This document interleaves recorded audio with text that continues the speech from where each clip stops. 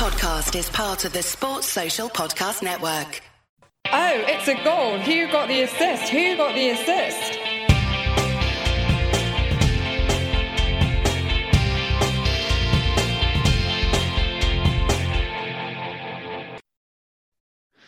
Hello. So I'd like to start tonight by stating that any suggestion that WGTA has had a party vibe over the last few months is totally false. I've always considered WGTA to be a work event rather than a source of fun, and I've always stuck to the guidelines of what an FPL podcast should be. I wasn't told by any of our previous co-hosts, guests or anything that we could be having what was considered to be a party vibe, could be breaking the rules or anything like that at any point. So basically, we'll see what Sue Gray says. But as far as I'm concerned, there was a party vibe, but there wasn't a party vibe. But if there was a party vibe, I wasn't aware of it being a party vibe. And if there was a party vibe, I wasn't told that wasn't in the rules. Hope that clears it all up. Thank you very much. We are Who Got the Assist. I'm Tom. You can find me on Twitter at WGTA_FPL. And my co-host is Anthony at FPL Stag. You all right, Anthony? How are you?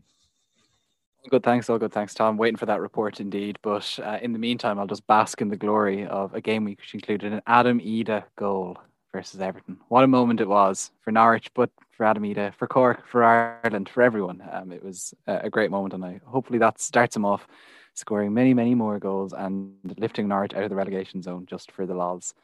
In the meantime, this is obviously going to be a quick pod. We are recording on a Wednesday night with weekend fixtures coming around the corner quite quickly. So with that in mind, we're going to do the usual dispensing with some of the leaderboards, the market forces, correspondence and all those things to reflect the tight timing that we have. So with that, we're basically going to be dealing with a bunch of listeners' questions, which are looking at the upcoming Game Week 24 and indeed the game weeks that follow that. But first of all, we will start with a very brief attempt at the game week reviews. United game is finishing off. Websites are struggling to tell us how things are going. So we can't really provide a very full update on that game week review.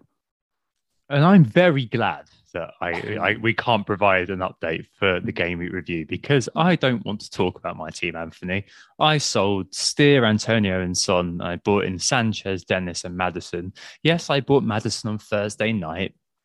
My ability to buy Salah in one move was impacted by his projected price rise and Son's projected price fall. Yes, I know. And I captained Ronaldo over buying in Bruno.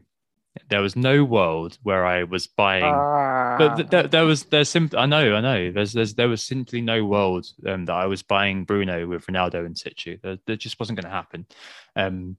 So yeah, enjoy the captain points, guys. If you did captain them, well done. It just wasn't going to happen for me. Basically, there was just no kind of element of consideration outside of wild carding, which I didn't really entertain last week. So yeah, another kind of quite harsh binary there. And to top it off, Michael Keane, -2 points, started him because I thought, hey, it's Norwich. And I benched Connor Cody because I thought, well, Southampton probably going to score. Of course, Cody then scores. I think it's his second goal at Molineux ever. So you've got a nice -2 from Michael Keane on the pitch, 9 points from Connor Cody on the bench. No returns anywhere to speak of other than Maddison's goal. So yeah, I think I'm going to end up on 52 -8. That's great. I think most people. I think Bruno scored more than my entire team, and no. So that's me from 100k 2 weeks ago. So wait, what's your overall tally probably going to be in points? 50. You think? Net probably about 46. Oh goodness. Mm. Oh goodness. Yeah, so a proper big red arrow this week. But at least it means that I get some green arrows now to make myself feel better. That's not how it works. I know. We'll talk about overall enjoyment of the game later on because it's obviously a bit. It can be. It's very annoying when the 50-50s don't go your way. That's for sure. I don't even want to know what my rank is, frankly. I probably won't look at it until next week when the weekend's games have been played because it's just a tough one to stomach when everything doesn't really go your way one week. In contrast, you've done very well, Anthony. Once, yeah, I suspect this might well have been the best game week of my whole entire season so far. So I decided to pull the trigger and use my wildcard in the end. The wildcard squad that I had, just for completeness, I had De Gea and Foster as my two goalkeepers, obviously starting De Gea this week. I picked 5 defenders, of course: Trent Alexander-Arnold, Veltman, Cancelo, Laporte, and Konsa. I started 3 of them this week. Trent Alexander-Arnold, who I actually captained for 20 points. Veltman and Cancelo. I benched Laporte, kind of thinking, okay, I don't want to necessarily double up on that City defence against Chelsea. Happy to have one of them on the pitch. And if Laporte came in, he'd put him as first bench, then I'd have been fine with it. So in the end, I did bench his 7 points this week. In my midfield, my 5 midfielders were Bowen, Jota, Rafinha, Bruno Fernandes, and Alan, who I couldn't let go of, even if all sense dictated that I should go for someone like Jordan Ramsey or somebody, Jacob Ramsey or somebody. There was no way that was going to happen. Alan a mascot at this point, right? Yeah, the mascot. Yeah, that's exactly it. He is the mascot of this team, and so he'll stay there, and maybe he'll get another fluky assist from me at some point. Alan was obviously benched this week. Bowen obviously returning happily, Jota with nothing, Rafinha with an assist, which could have done an awful lot more, to be honest, in that game. He's quite good. And obviously Bruno Fernandes with a haul to end all the hauls in this double game week. Up front then, the 3 strikers who I went with, basically with plans to sell most of them in the next 2 to 3 game weeks. Neal Maupay, 6 points, Cristiano Ronaldo, 2 points, and Emmanuel Dennis, 2 points. So I brought 2 of those particular players in. 94 points is a very good game week this game week. It's going to half my rank. I don't have a projected rank because the websites are still trying to calibrate the return of Bruno Fernandes effectively. I was unfortunate maybe not to get a clean sheet out of De Gea in one of the 2 games, mostly in the second one, I guess. But you kind of felt United were looking comfortable, well into both the Villa and Brentford games, having not looked comfortable before they got to their lead, but this is kind of beside from the point. Veltman could quite easily have had a massive haul in game 1 against Crystal Palace. He was the one who was taken down for the penalty that was missed, and indeed he would have had the clean sheet as well had Crystal Palace basically scored with their single meaningful attack of the game. I don't know if that would be an overstatement to say. And Maupay, of course, had a goal chalked off as well. Ezri Konsa is an issue for me going forward, and that he's now injured. He was the Villa player that I got in. Watkins or somebody else was to come, but I brought him in, and he of course went off injured in the game, in his first game of the double game week, or in the game weeks. So I'm kind of concerned about him for the double game week that is to come. But for now, this was a pretty good game week. The Trent captaincy worked out well. I didn't want to go for the Bruno captaincy, even if I brought him in. I appreciate some people did go for that captaincy. Fair play to them. But when there was the chance that Ronaldo would play both games, we weren't to know that he wasn't going to play the first game. There was no way that I was going to captain Bruno with Ronaldo on the pitch. And even if I thought, I wouldn't have necessarily expected the ceiling for Bruno to have been 2 goals in a game where Ronaldo didn't play. So look, that's okay. The single game week players that I had, I could have really loaded up on double game week players, but kind of sticking to who's gone well and keeping the likes of Cancelo and Bowen and getting even Rafinha worked out quite well as well. So look, it's a very, very good week. I think the team is quite well set up going forward, and we'll probably talk transfers and captaincy later. Indeed, we definitely will. But for now, it's nice to have had a good game week for sure. Yeah, much deserved. I think you're 31 points behind me now, which is oh my word! That's ridiculous. That's how much this week has done, really.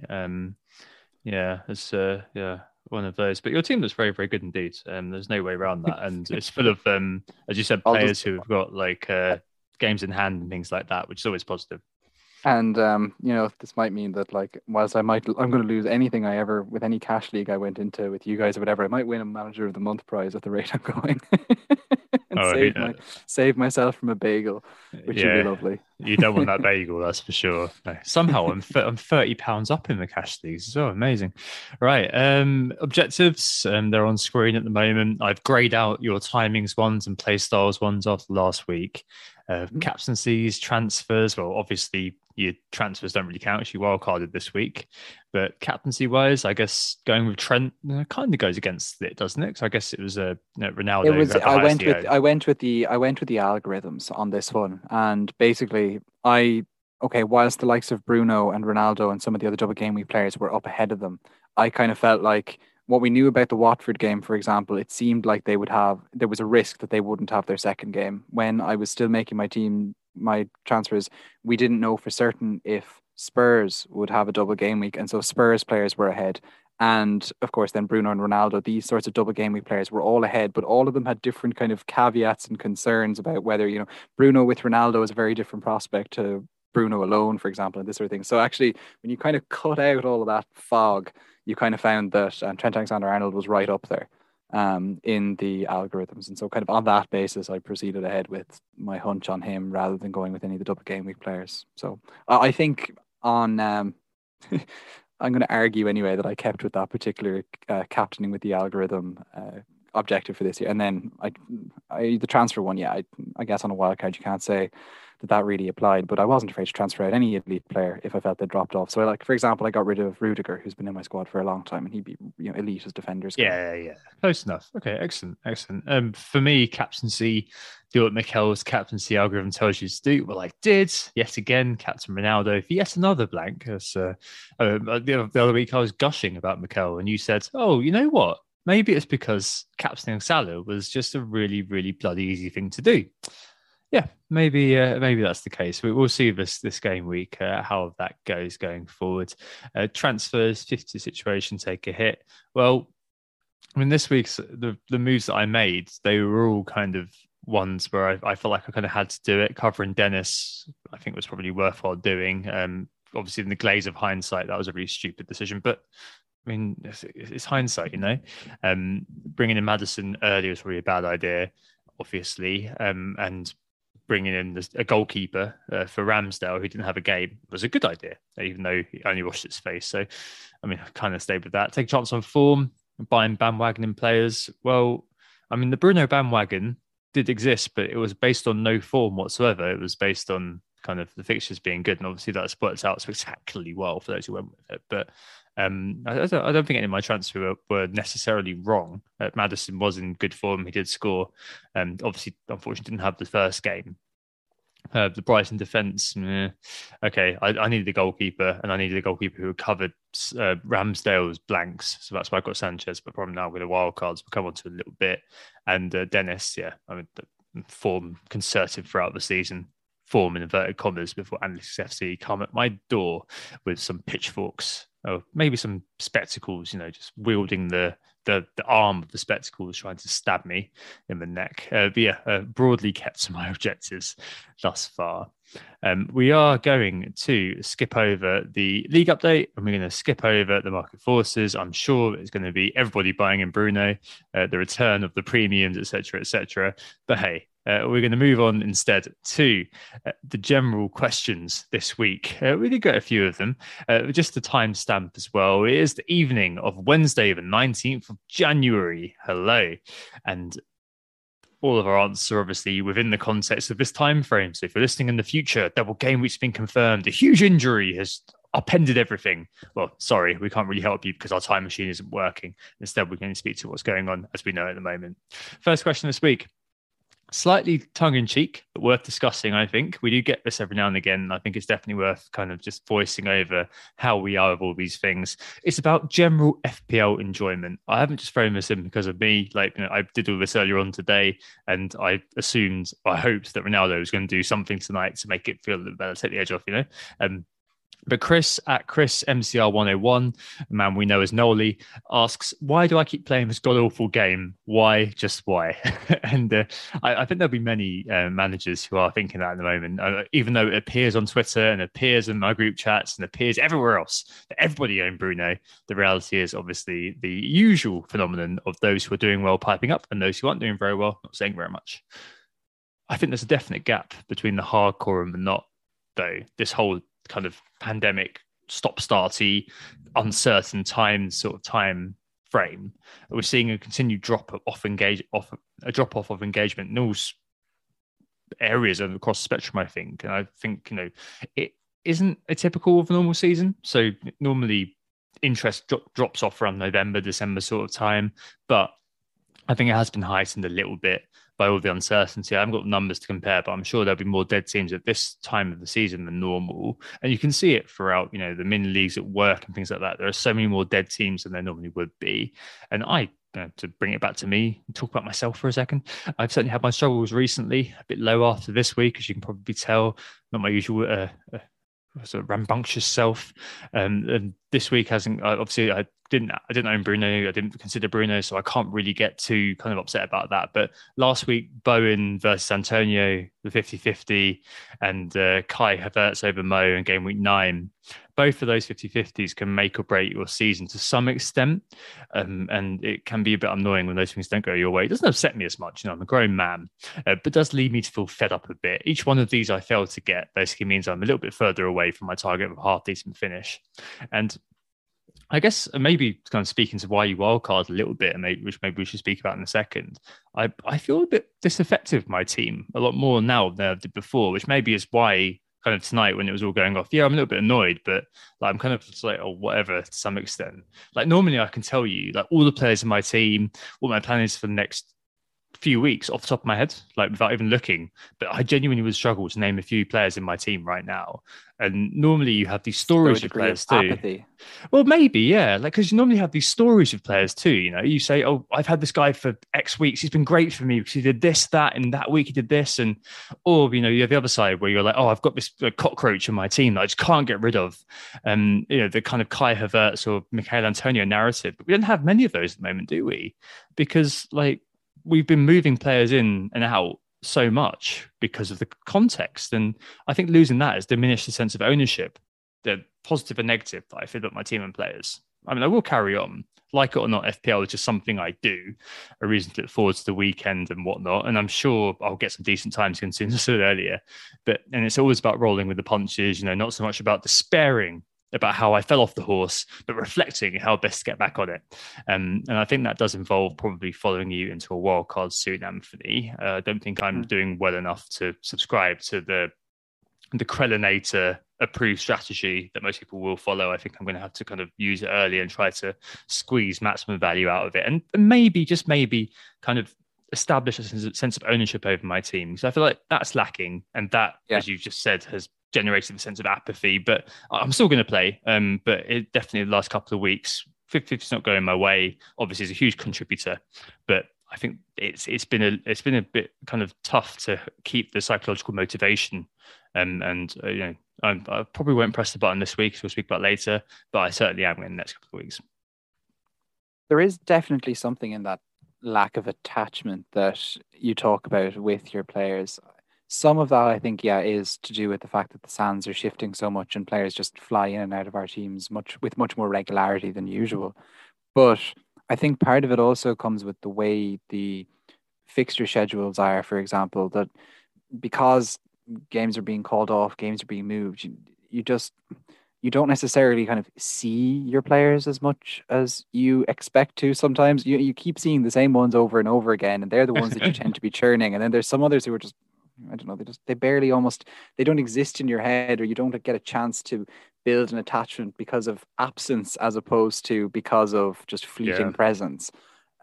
So maybe there's two sides to that particular coin, but it has been a more difficult season, as you say. I think we are at a stage in the pandemic where just general engagement with things, as you say, Tom, is diminishing.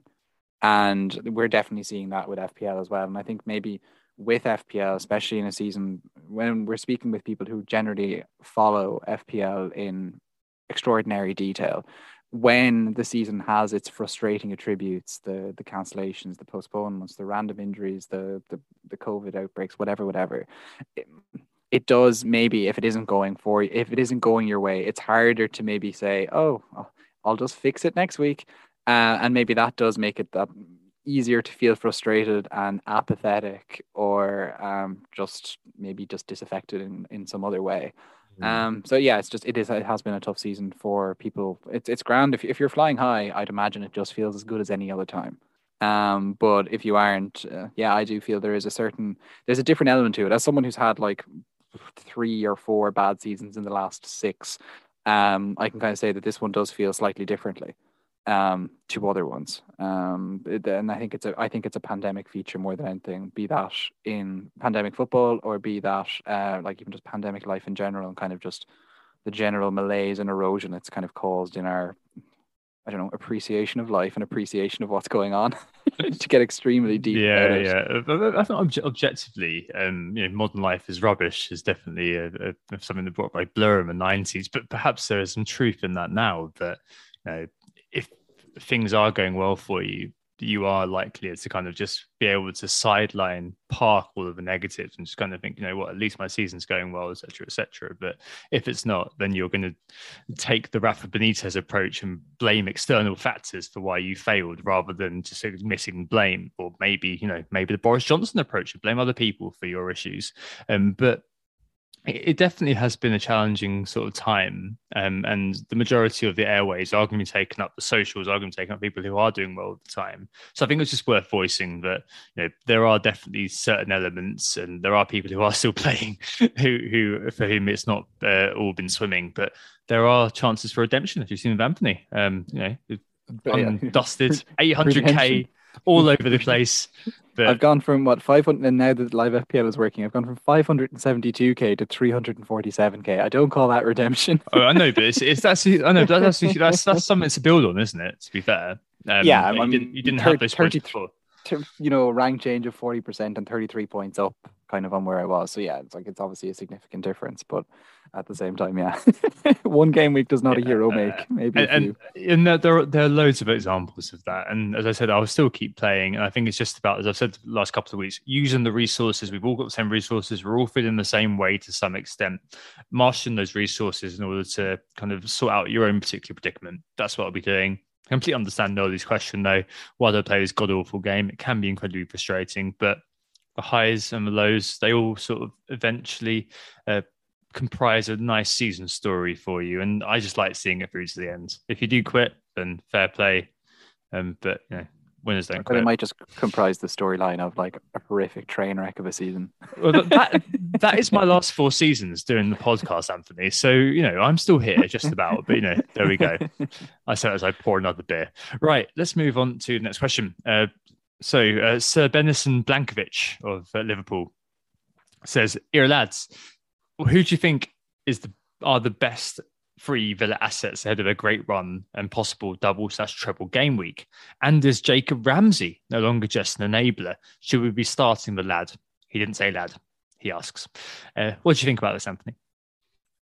Maybe we'll start with the Ramsey question, because he's an interesting one. And obviously until Coutinho came off the bench, I guess, and stole the show in one sense, Jacob Ramsey was stealing the show in his own way in that Villa Man United game. Indeed, Buendia had a great game too, but Jacob Ramsey was definitely very eye-catching in that. And I guess when you look at his stats on a slightly longer time horizon, for his value for 4.5, 4.6, he is very, he kind of stands out really in that price point. Much as I might try to build a narrative around Alan, he is certainly looking an awful lot better. Just from game week 12, which is when Steven Gerrard took over, his XG 1.17, his XA is 1.13. So he's largely kind of on those numbers with the returns that he's had in that time, which is obviously 3 returns.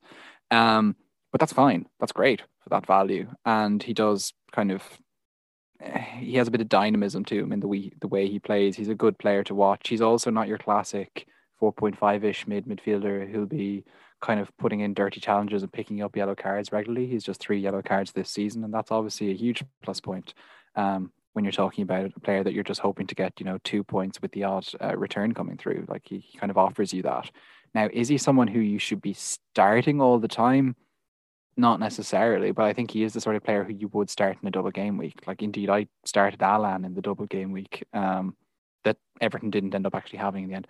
And I still got an assist out of him in that. So, there is kind of something to be said for these players in double game weeks. And Ramsey, I think, is a very kind of good option in that. Just kind of looking at the data and also just going off kind of a trend I'd noticed, he does seem to really thrive when the Villa midfield isn't being forced into pressing. He seems to be somehow, he is the one that the team's kind of that the Villa kind of tactical outplay seems to identify as to be the extra man who gets who's allowed to get forward and who seems to be allowed to just drop off his defensive responsibilities and really join the attack. And I think that really benefits him. So against sluggish opposition who are kind of happy to leave Villa take control like Man United, or indeed just in games where Villa are able to dominate possession, I think those are the ones that he's really going to do well in. And indeed, quite a few of the fixtures that Villa have to add to their calendar are against teams that you would expect them to push around the park a bit. And so those could be games that really do suit Ramsey. And so just on Ramsey anyway, I'd be pretty bullish, I guess. Yeah, I agree with that. I think he's looking a real player in that box to box role, effectively, reminiscent of his namesake at Arsenal those years ago, and that price is simply standout. An ideal enabler, really, as you said, for his value, the sort of player who emerges during the season and has the potential to be, if FPL was repriced today, a 5.5, 6 million midfielder. 6, yeah, I'd agree with that. Yeah. At 4.6, whatever his price tag is. And I think I'd marginally prefer to Coutinho at the moment. I'm just not too sure on Coutinho at the moment. So Steven Gerrard said he wasn't quite fit. His goal was a tap in. His assist to Ramsey was a give under pressure in the box, but it was just kind of a sideways give. But I guess, the spectre of Lingard is hanging over so many when it comes to considering Coutinho. People are looking at Coutinho, thinking of Lingard last year, and thinking, I need to jump on this player before he just becomes the next rocket in terms of price rises and must own. I just wonder, I've got to just say it. I'd also be surprised to see him become that rocket. Yeah, for sure. Like he had the Midas touch for 15 minutes against Man United, who were shooting themselves in the foot.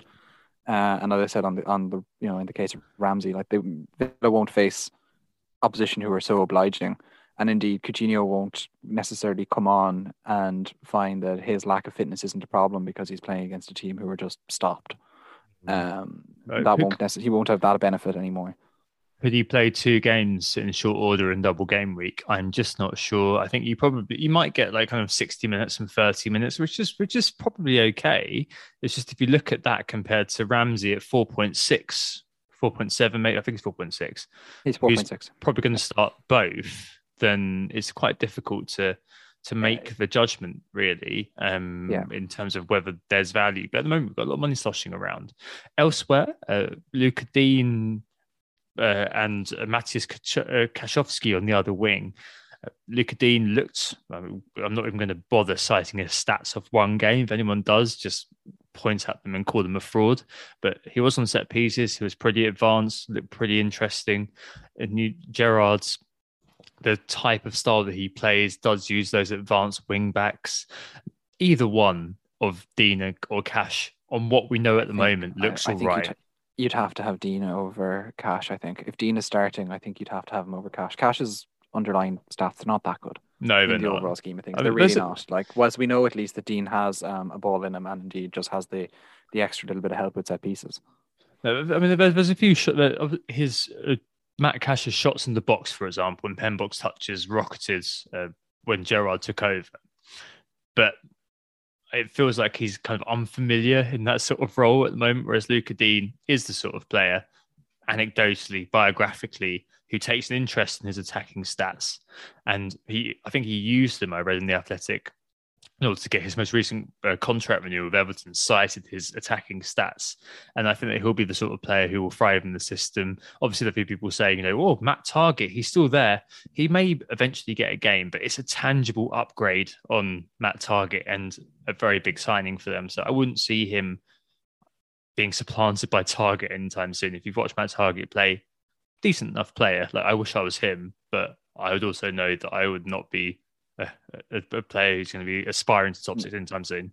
And just even on Matt Cash, and just, his pen box touches might have gone up, but his shots might have gone up a small bit since Gerrard took charge. But like, he's had, I'm just looking at the stats here, he's had 7 shots in the Gerrard era, and 3 of those came in that game against Leicester City, where pretty much every Aston Villa player managed to get like 2 or 3 shots.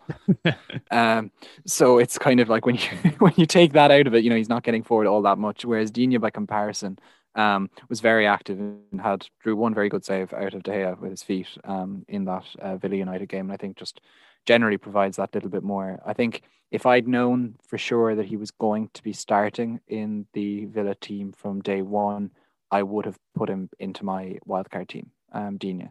Yeah. But just because there was that little bit of doubt, he hadn't played yet, I wasn't going to put him in. So that's why I went for Konsa. But indeed, because I might have to transfer out Konsa, we still at time of broadcast, do not know what his injury is going to be like. I may end up actually going to Digne in the end because he does provide kind of an awful lot more from an attacking perspective than any of the rest of those Villa defenders right now, I feel.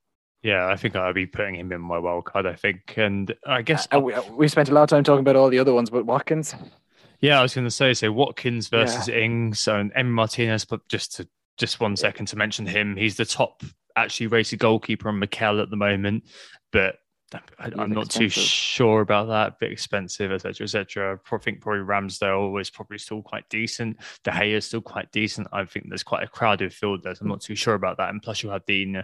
Do you want to double up on Villa defense? I'm not too sure, but you might want the striker. So Watkins versus Ings. Then Ings, I think, looks a bit lost, and it was telling that he was on withdrawn by Gerrard, and Watkins moved central. He was Ollie Winkins for most of the game, but he did start to kind of occupy that central role after Ings was withdrawn. Dean Smith said that Watkins wasn't going to play on the wing for him because he'd been signed centre forward, but I doubt that Gerrard's going to have the same hang-ups, to be honest.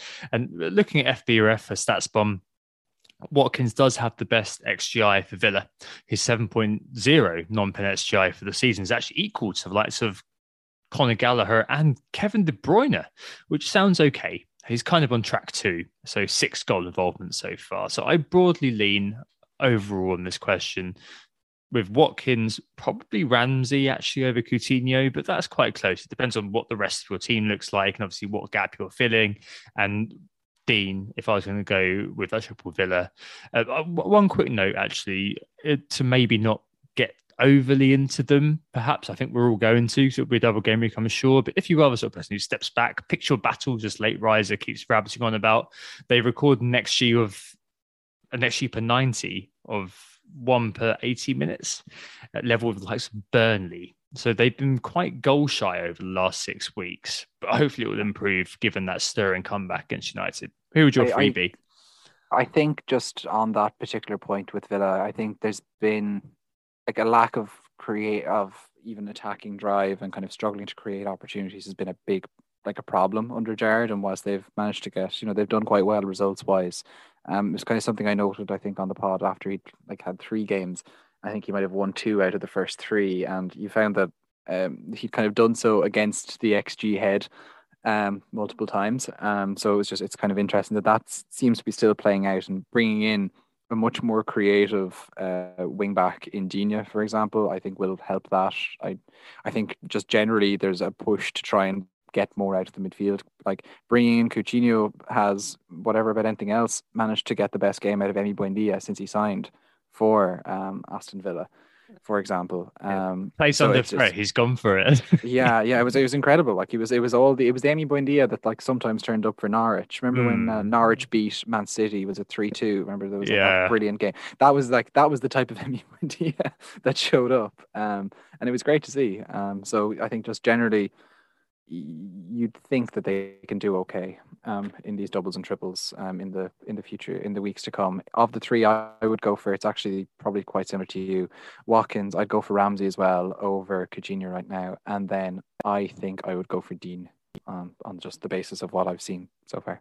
So 3 out of 3. I think we do ourselves disservice as well by not shouting over Twitter that we've been calling out Aston Villa since last year. That sounds really, really seismic when actually it wasn't very long ago. We've been saying Aston Villa for quite a while. They've had great fixtures in the second half of the season. If we put that on Twitter, we could be like, we discovered Aston Villa. Maybe we should probably do better there. But hey, you know what? This podcast is indie. They have better fixtures, and indeed they have lots of fixtures. Exactly. But they're not Burnley, are they? Right. Let's move on to the next question. Praz, FPL. Good old mate Praz, really nice guy actually, asked if Jota is the one to make way for Salah in 24, or is he still a hold? And for me, considering a wild card, should he make it into that wild card team at all? Let's start with the obvious. Jota is a stats monster. He's clear second for non-pen expected goal involvement this season. I don't think he was very far behind Salah when I looked at it. I think because Salah had like 17 and Jota had 15, and he's got superior non-pen XGI on a per 90 basis than Salah does. And he's also behind, shockingly, his actual stats versus his expected. So it's 11 proper goal involvements and 1 additional FPL assist. So 11 versus 15 or 12 versus 15, depending on what you do. Very high ownership as well. And Liverpool's next 4% on the next blank, before the next blank, looks all right. The real problem, I guess, if you're considering a wild card like I am, and or looking to freshen up your midfield, is that I'd suggest the emerging midfield 5 is Salah, a Man City midfielder, Foden potentially, Rafinha, Bowen, and a Villa midfielder, so Ramsey or Coutinho. And you've also got to consider Maxwell Cornet potentially, because Burnley are going to have a hell of a lot of games, but that's probably one to sideline. I think Salah, Foden, Rafinha, Bowen, and Ramsey/Coutinho, that's probably going to be midfield 5 that you'll be looking at. And you'll be thinking, where does Jota slot in? I think that's a question we'll all be asking. You could, for example, go double defence. So Robertson's looked back on it recently. And the last time Jota got double-digit haul was Anthony. Do you remember? The week I didn't have him. What one was that? It actually feels like it was quite a bit ago at this point. Maybe sometimes before Christmas. Game week 13. Wow. That could even have been November. Yeah, 27th of November. So that was the last time he got double-digit haul. So there's an argument that he won't hurt you at all. I was killed that week. So will I do it on wildcards if I wildcard this one next week? I'm not sure, honestly, but it's hard to see at the moment, apart from maybe Rafinha out of that midfield 5 I mentioned, how he's going to fit in. I mean, I do have a lot of cash tied up in him.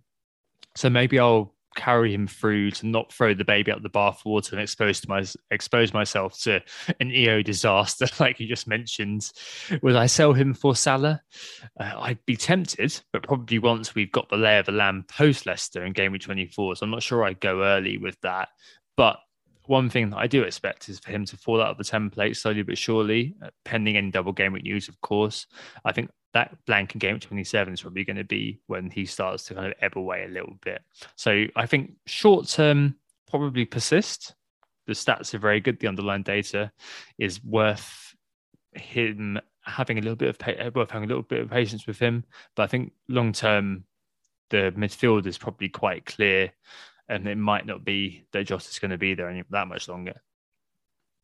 Yeah, you see, the thing is that I just don't feel like we're feeling this way if Jota puts away the one particularly gilt-edged opportunity that he had against Brentford. Missed one particular sitter, or XG of 0.9 in that game. Like that's a massive XG not to return on. It's just it highlights. I know you said it in it's been many happening a lot ways, though, how much of a stat monster. Yeah, how much of a stat monster he is. But the problem is that, especially in that Liverpool team, who are still creating away nicely while Salah is absent, and when he returns, will continue. It seems to be quite good going forward, because they kind of need to make up for the defense regressing a small bit. With that in mind, he's not going to be going anytime soon. I don't know if Salah is even going to necessarily be back by 24. Or he will be back by 24. He will, because the AFCON will be finished by then, but only just. The final is 3 days before game 24. So Egypt don't. I've only seen little bits, but Egypt do not look like a team that's going to make the final of AFCON, for what it's worth. Be a shock. But they do, of course, have Mo Salah. So, but it's Mo Salah. They all scream at the AFCON. So you never know. But with that in mind, it's kind of like, at least you would expect that Jota will kind of still be a feature, as you say, of the template for another few weeks. I don't necessarily think that I'd want to get rid of him anytime soon. Certainly not ahead of, let's say, game week 25, for example. They're against Burnley away. That's a pretty decent fixture. The Leicester game in 24 indeed is a good fixture too, considering Spurs even managed to score 3 on them. And then it's Norwich in 26. These are all the sorts of games that you're going to want to be doubled up in that Liverpool attack for. So I suspect he will, as you say, Tom, stay in the template until the blank comes. Yeah, okay. So don't sell anytime soon. Maybe after 24, don't maybe after 25. Just have a look at it. No, not after 25 or 24. Keep it. I think maybe when you've got the lie of the land Norwich. after 24, 25. Norwich. Yeah, They have to outscore Adam Ida. So, pressure is going to be on that day. Right.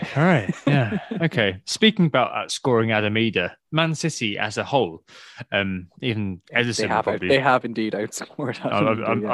I'm sure even Edison would if he was a striker in the game.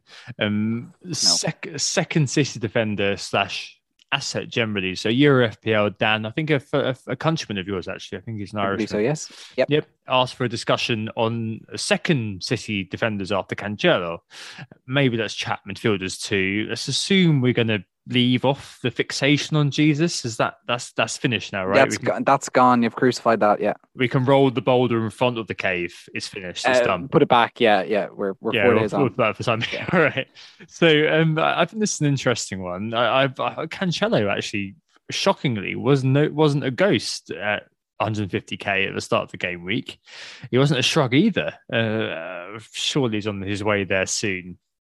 I think I saw he's both our bus captains this week, if I remember correctly, as well. So I think the question arises. I'm not going to wax lyrical about Cancelo. You all own him. If you're a serious FPL manager, do you have an FPL if you don't own Cancelo? The question really is about who to complement him with. And I see you went with Laporte, and he's got the 5th highest XG amongst defenders over the last 6. A few shots in the box, decent amongst bonus as well. He played last year. Yeah, fair enough. He'd probably be my defensive double up pick. I think there's no other way around it. The way around it, I think, is Ederson. Yeah. Otherwise, I don't think. Okay, you can make arguments for Diaz, for example, but he's just so much more. And it seems like he's as rotation prone as Laporte is at the moment. Don't jinx it, please. So please, for the love of God, don't jinx it, Pep. But it does seem like Laporte just offers like a good value intro into there compared to Diaz at 6.3, and then the rest of the City defenders, they're just not that interesting. Like they're not getting the returns nor the minutes to make them worth kicking. So yeah, Laporte's this year's Stones isn't, and Stones was the year before's Laporte. Like it was a rotation, but Laporte has kept his place, kept meritocracy. Like, Stones could quite easily I think Stones could have his day yet. To be honest, this season 5.2, but he even played at the weekend and did very well. So you just don't know. Could you keep out Diaz now? You just don't know, do you? I guess midfield wise though, it's got to be Foden. I think. I mean, he's 11th overall this season for non-pen XGI on StatsBomb. Decent price, and I think I'll draft him in soon, maybe even this week. A solid captaincy option for the next 2, Southampton and Brentford. Just behind him in the XGI, non-pen XGI stats, that is Sterling and Jesus. And KDB as well, rearing his head as a luxury placeholder for Salah, in mind for many. Versus Southampton, just to reference, Sterling has got 11 returns in 17 games. So that could be fairly interesting. 3.7% ownership. And his XGI of the last 6 is level with Jota too. Next 3, Southampton, Brentford, Norwich. Very good for City. Obviously, no doubles as it stands, so that's hard to look past. But one note of caution before I just hand the microphone back to you, Anthony.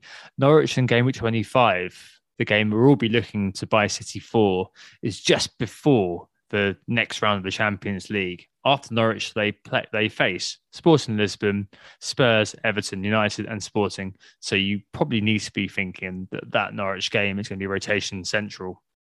Is that news? No, because it's Pep.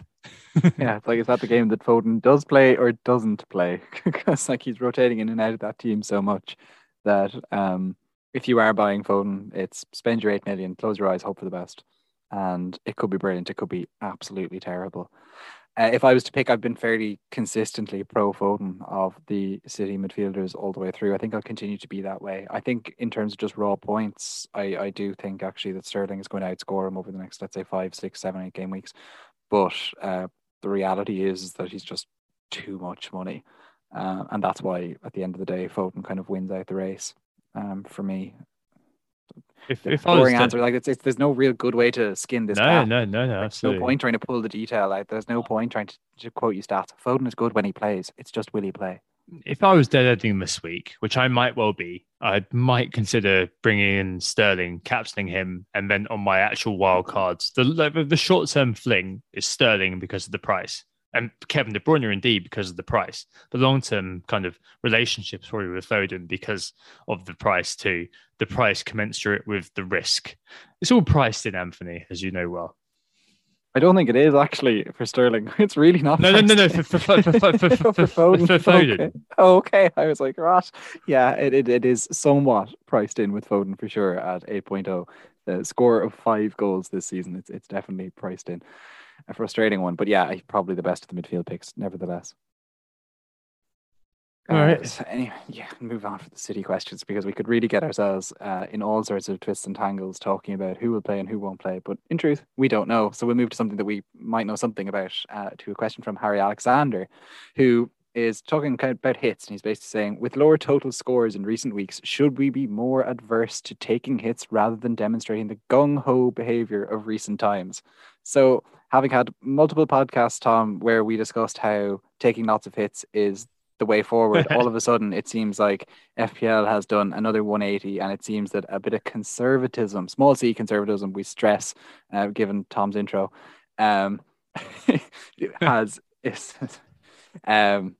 is small c conservatism the way to go now in FPL, Tom? Or are we over laboring the point and should we be continuing to take hits? It's the age-old gamble with hits. And as I alluded to earlier on, if all the hits that I had taken, and as we spoke about, all the hits I had taken did lead to massive outcomes, which were amazing for me, I'd be sat here going, yeah, you know what? My hits have been fantastic. I love my team. Admittedly, I still am not I don't particularly care about them, but I've had a great time with them. I can make some crude joke about one night stands here. I'm not going to, but you know what I mean? And I think that, it's always the way that if you take a gamble with hits, if they pay off, you're a genius. If they don't, they're a huge downweight on your score. This week, it's obviously not worked for me. Last week, it sort of did because I had Bowen, Caps Antonio, so it could have worked. I've taken big hits for the likes of Martinelli. If anything, Tom, it was actually being too conservative with your hits that got you. If you'd been you know what, I'll just get Bruno in. Screw it. That was the difference, wasn't it? It's like... There's no point flaying yourself over it. It made a lot of sense. It does. But at the same time, it's an interesting kind of thought that if you done, it was on your mind as something that you could do, but it was like, oh, I'm not going to do that. I run out already. No, it wasn't on my. It wasn't on. It wasn't deep in the consideration set. If you see what I mean, it was on the wide consideration set. It was in the that's too many hits. It was an option of something I could do, but there was no way it was in the narrow sort of down end of the funnel of actual final decisions that I had to make. It just wasn't in my wheelhouse really to do it.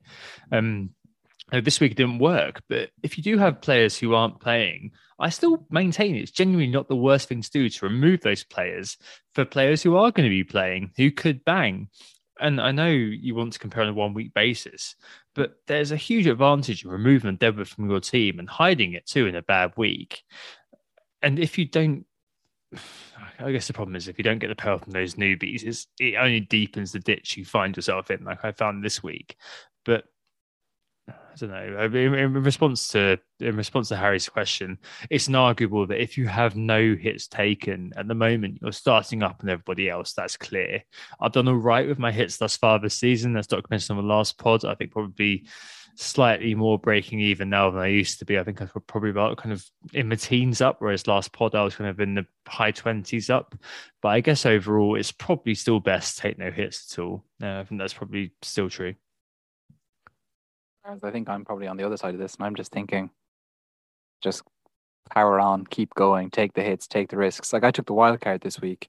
I could have got something close enough to my starting 11 in terms of who delivered the main points with taking about a -8, and it would have been what I'd have done had I not gone for the wild card, I guess. So I've spent so much of this season being burnt by being too careful and avoiding taking hits and just kind of watching all of the points buses just go flying by as I stand there kind of insisting that Saka will come good and then selling him before he came good.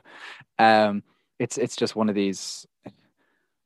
You'll always be able to develop a counterfactual narrative, pro or anti hits, and right now the story of the season that I've had is that taking hits and taking risks is the way to go, because just being careful hasn't worked. But I totally can understand how, if you were in a position where your team was delivering well and you're going along nicely and you don't want to just blow up your team accidentally by, playing the odds a little bit, then it makes an abundance of sense to do nothing and just be very careful and not take hits. Because as Tom says, like, you are just shooting yourself in the foot at the start of the game week and kind of hoping that you discover penicillin and fly forward. Well, it's got a feet transplant, something like that in my case. But hey, there you go. It's all very outcome dependent, sadly. See back to outcome bias pods. I think it was probably 2 seasons ago now, dear me. Right. Final question this week. The final questions this week are on Chip Chat. Paul Pryor and James at FPL JMO writing about their chips. So Paul asks, how patient should we be given how many games are still being postponed when it comes to our chips? Is it still the case we should be trying to fill the team wherever we can, hold our chips back for the future? And James asks specifically on the free hit chip, should we be wielding them in the blank as is received wisdom? As options likely to be diminished into picks we'll basically have anyway, or should we just kind of still stick to this? So as mentioned, I'm thinking of wildcarding soon. I'm packing my team with players who have fixtures in hand. If I do it, I'm going to use chips to navigate the game weeks coming up. Free hit, probably do some transfers or whatever, but have the spread of quality to do the job. Like next week, I'm going to do it game week 24, so I can buy Salah back amongst other things. Chip-wise, to answer Paul's question, yes, unfortunately, COVID-related postponements aren't quite a thing in the past just yet. I think there's definitely some light at the end of the tunnel with where that's kind of concerned. But I can see why cautious managers are holding their nerve and arguably kind of just thinking the risk of disaster is slightly higher at the moment. So it's worth just holding those chips back. If you hate risk, I think just making these sort of moves is not really for you, basically. Before we move on to James' free hit question, and Anthony, you did wildcard this week, and just talk us through sort of the logic behind doing that and taking something slightly early. I know I think the main sort of school of thought is that you use your free hits in game week 27, game week 31, you wildcard after, and you wildcard sort of around sort of 35 ahead of that kind of 36 big double. So between game week 31 and 35, obviously, and you use your triple captain, probably on Mo Salah at some point in the future. Why did you wildcard early? Can you convince me to do so? I'm really going to do so, but just for posterity. My team was crap. Like that was the main reason I had to wildcard. I can try and orate that in extensive, complex ways, or I can just put it bluntly. The team was not good, and there were just too many things that needed to be done to fix it. And I was constantly chasing this template that I had managed to leave fly by me, never quite getting to the template, but also never getting ahead of the template or making any sensible picks, because I was always fixing some stupid fire that had me caught that meant that I couldn't, in terms of budget or whatever, just move the money around to get the players that I wanted any given week. And it had spiraled to the point that it was just pull the trigger on the wild card, start to try and play this on my own terms again and see how it did for me. It's worked out for 1 week. Let's see how many more weeks it works out for. That leaves me now with a free hit, the bench boost, and the triple captain left to go. I've used one of my free hits. I used it to disastrous effect over Christmas at one point or another. The free hit will be kept for the giant blank game week that is to come. I'm hoping that whilst COVID postponements probably are not a historical artifact just yet, I'm somewhat optimistic that they won't scupper a game week like they have done. It kind of seems like that's just no longer allowed. Done. So with that in mind, I'm optimistic that I can get away with that as my method of getting through the free hit with the free hit. The bench boost, I suspect I'll use it in one of the double game weeks that comes up where I just feel that I have, a decent number of doubling players and a decent bench that's there, probably with quite a few single game week players. I'm not going to do too many silly things to try and bend my squad to get 15 double game weekers or anything like it. To be honest, I'd say I'll have 7 or 8 or 9, all the main ones ticked off, and then maybe my zag in the double game weeks will be the single game week players that I end up keeping. And then the triple captain, yeah, as you say, Tom, it'll probably just be on Mo Salah at some point. Probably a week that he blanks, and I look forward to that immensely. And that's kind of how I'll navigate it. I'll probably take an EO hit at some point on double game week players that I don't own. and that I zag against, but that's the risk you have to take when you don't save yourself the wild card to navigate those final doubles and blanks that tend to come at the end of the season. It just does seem like those are going to be slightly more forgiving than usual, purely on the base. There are so many fixtures that need to be slotted in. I don't suspect we're going to have like we'll have the one decimated blank game week, the annual affair, but otherwise I'm not so sure we're going to have any blank game week that really would cause me to tear up my team. We will have a mega double at some point, but usually you find with the doubles that there's the 7 or 8 players you really want, and after that you start to fill your teams with Shane Duffy's and whoever else's that we all think are Max Gradle or whoever that we think is going to be good, and then turns out to be just nowhere near good enough for the given week, or Junior Stanislas. I don't know why I'm picking I was literally just about to say Junior Stanislas. Yes. Junior Stanislas or Roberto Firmino or Christian Benteke or Alvaro Negredo or Ben Gibson. All these different characters that we might bring in for double game weeks, but in the overall scheme of things, I'm not too concerned that the double game weeks will annihilate me. It can't get much worse than it's been already, put it that way. It goes without saying that if you are doing well, I think just following Anointed's strategy will be absolutely fine for you, because neither of us are doing as well as we want to be. Using some sort of differential zagging strategy tends to suit where we are. But if you are doing well, that kind of strategy I mentioned earlier on, which was everywhere, you should, if you're an engaged manager, you'll probably know it right now.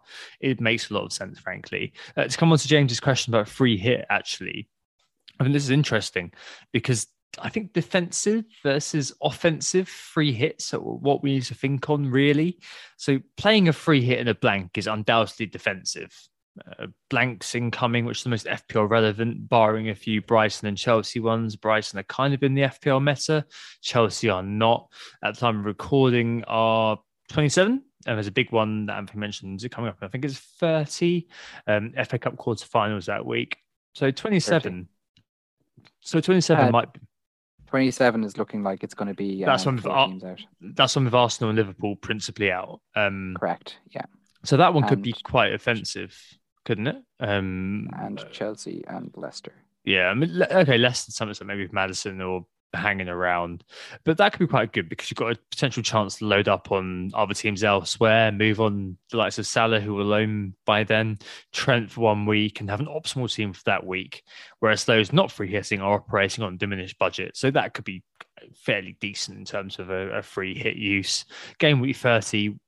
When you're saying you're going to use it, and probably where I'll use it as well if I do wildcard soon, it's going to be totally defensive. You'll be picking up the key mem from the fixtures being played, and non-free hitters will be doing exactly the same. So those not free hitting would have picked up the same players as you, and you're relying on the off-the-wall differentials, the Maxwell Cornets of the world to do the job, aren't you, really? I guess it would come down to the other 5 or 6 players you can pick up, assuming everybody covers the same with 5 or 6. It's probably going to be like Martinelli versus Saka and Trossard versus Mopé. Like these are the sorts of things. These are the sorts of arguments that are Watkins versus Ings and this sort of stuff. Like those are going to be the differentials. Yeah, you're exposing yourself to wild variance in 1 week. There's no other way to put it. You are just kind of leaving your fate in the hands of the gods and hoping that everything turns out okay. Gains are certainly there to be had in defensively and offensively free hitting. I do like the idea of offensively free hitting, as James is probably inferring a little bit, actually. So, on a dodgy week where you're low on options, you have an injury or two, a short-term rule out due to COVID, for example, you want to retain but take advantage of your fixtures about transfers.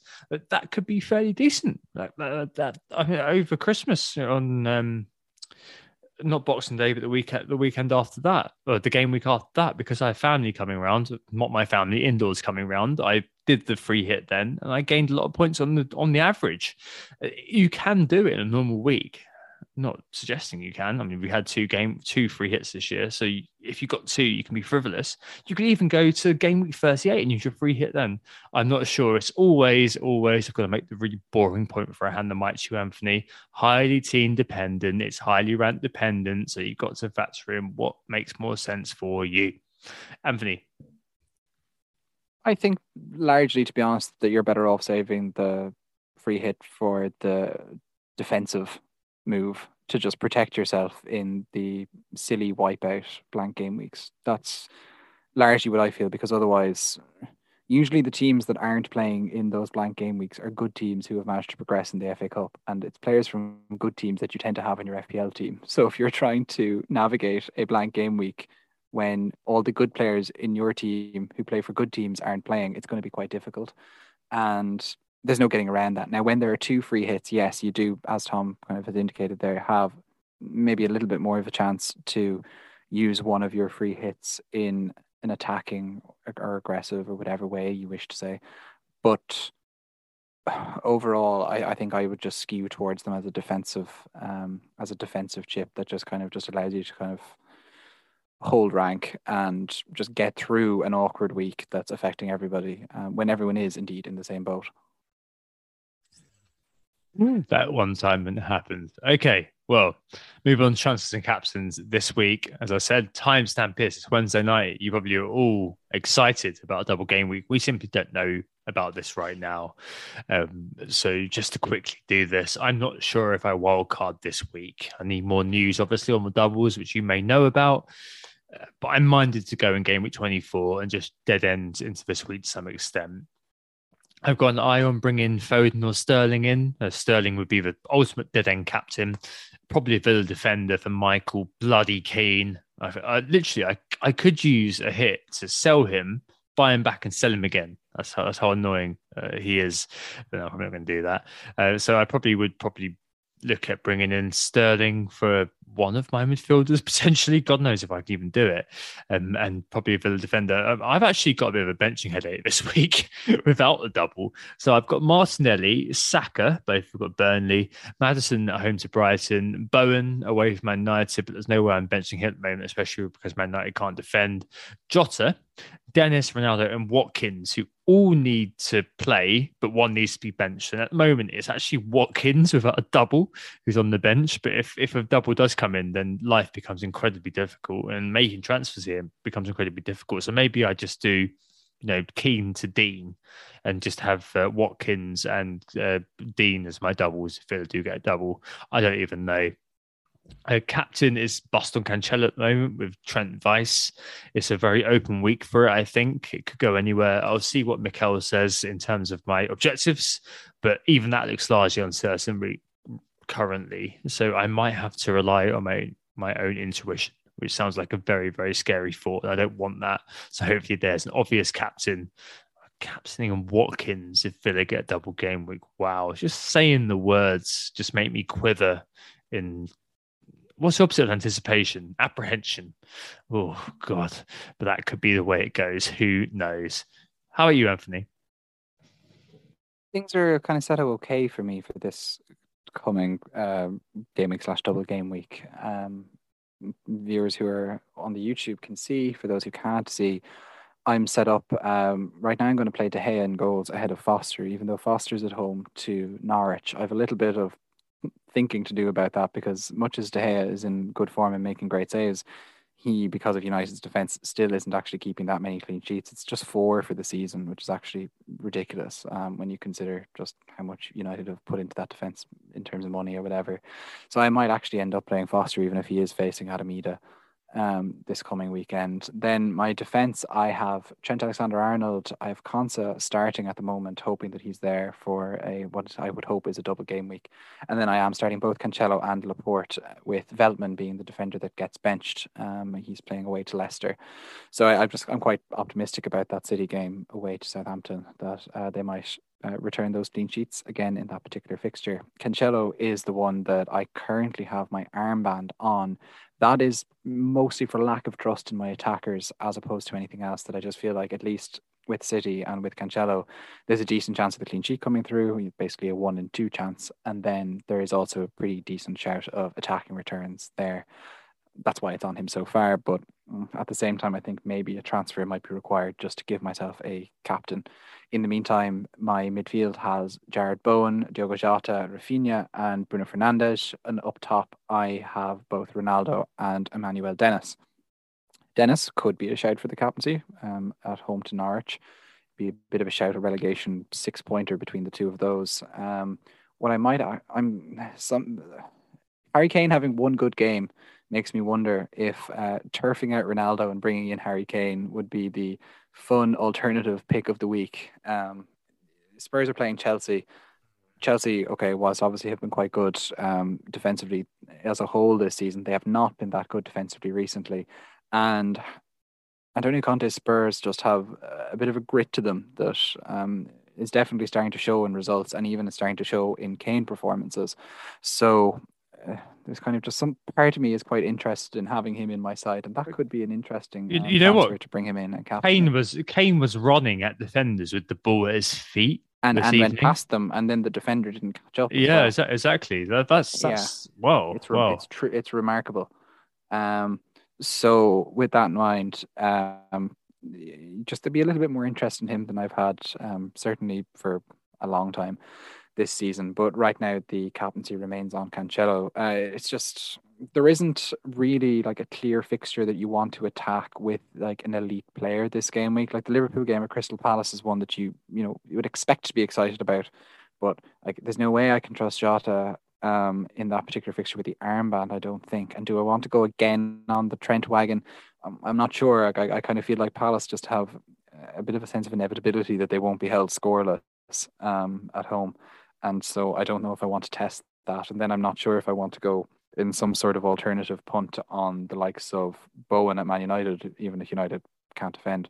And I'm not sure if I want to go on like a Bruno or just one of those elite players either, just because they're elite. Because frankly, if Bruno Fernandes and Ronaldo play against West Ham, United probably won't score at all, which is why I'm entertaining the prospect of selling Ronaldo ahead of that fixture, even if United's fixtures beyond that are actually very, very, very good with Burnley, Southampton, Leeds and Watford. So much to think about, really, and quite a lot of it will depend on the double game week. If Villa get their double game week, I will strongly consider bringing in Watkins and maybe fixing Konsa if he proves to actually be injured. As it stands right now, I just don't have enough information on it. So yeah, I think that brings us to the end of this particular midweek podcast. We hope you enjoyed. Thanks so much for listening. We were Who Got the Assist. If you want to send in correspondence, then you can do so by emailing whogottheassist@gmail.com. If you want to watch us rather than listen to us, just go onto YouTube. It's a pretty large website, and you just type WGTA in the search bar and then hit enter, or you can just hit the little magnifying glass button to search, and then we'll be the first videos there, and you can then watch slightly less edited versions of the podcast there. Yep, indeed. Thanks so much for listening. We'll speak to you ahead of next game week at some point. I'm working next Monday night, annoyingly, so it's likely to be a midweek edition, maybe even at the end of the week, considering it's an IAB. Who knows? Let's go mad, Anthony. It is a party vibe after all. In the meantime, hope to speak to you very, very soon. Good luck this weekend. And yeah, we'll speak to you before long. Goodbye. Oh, it's a goal. Who got the assist? Who got the assist?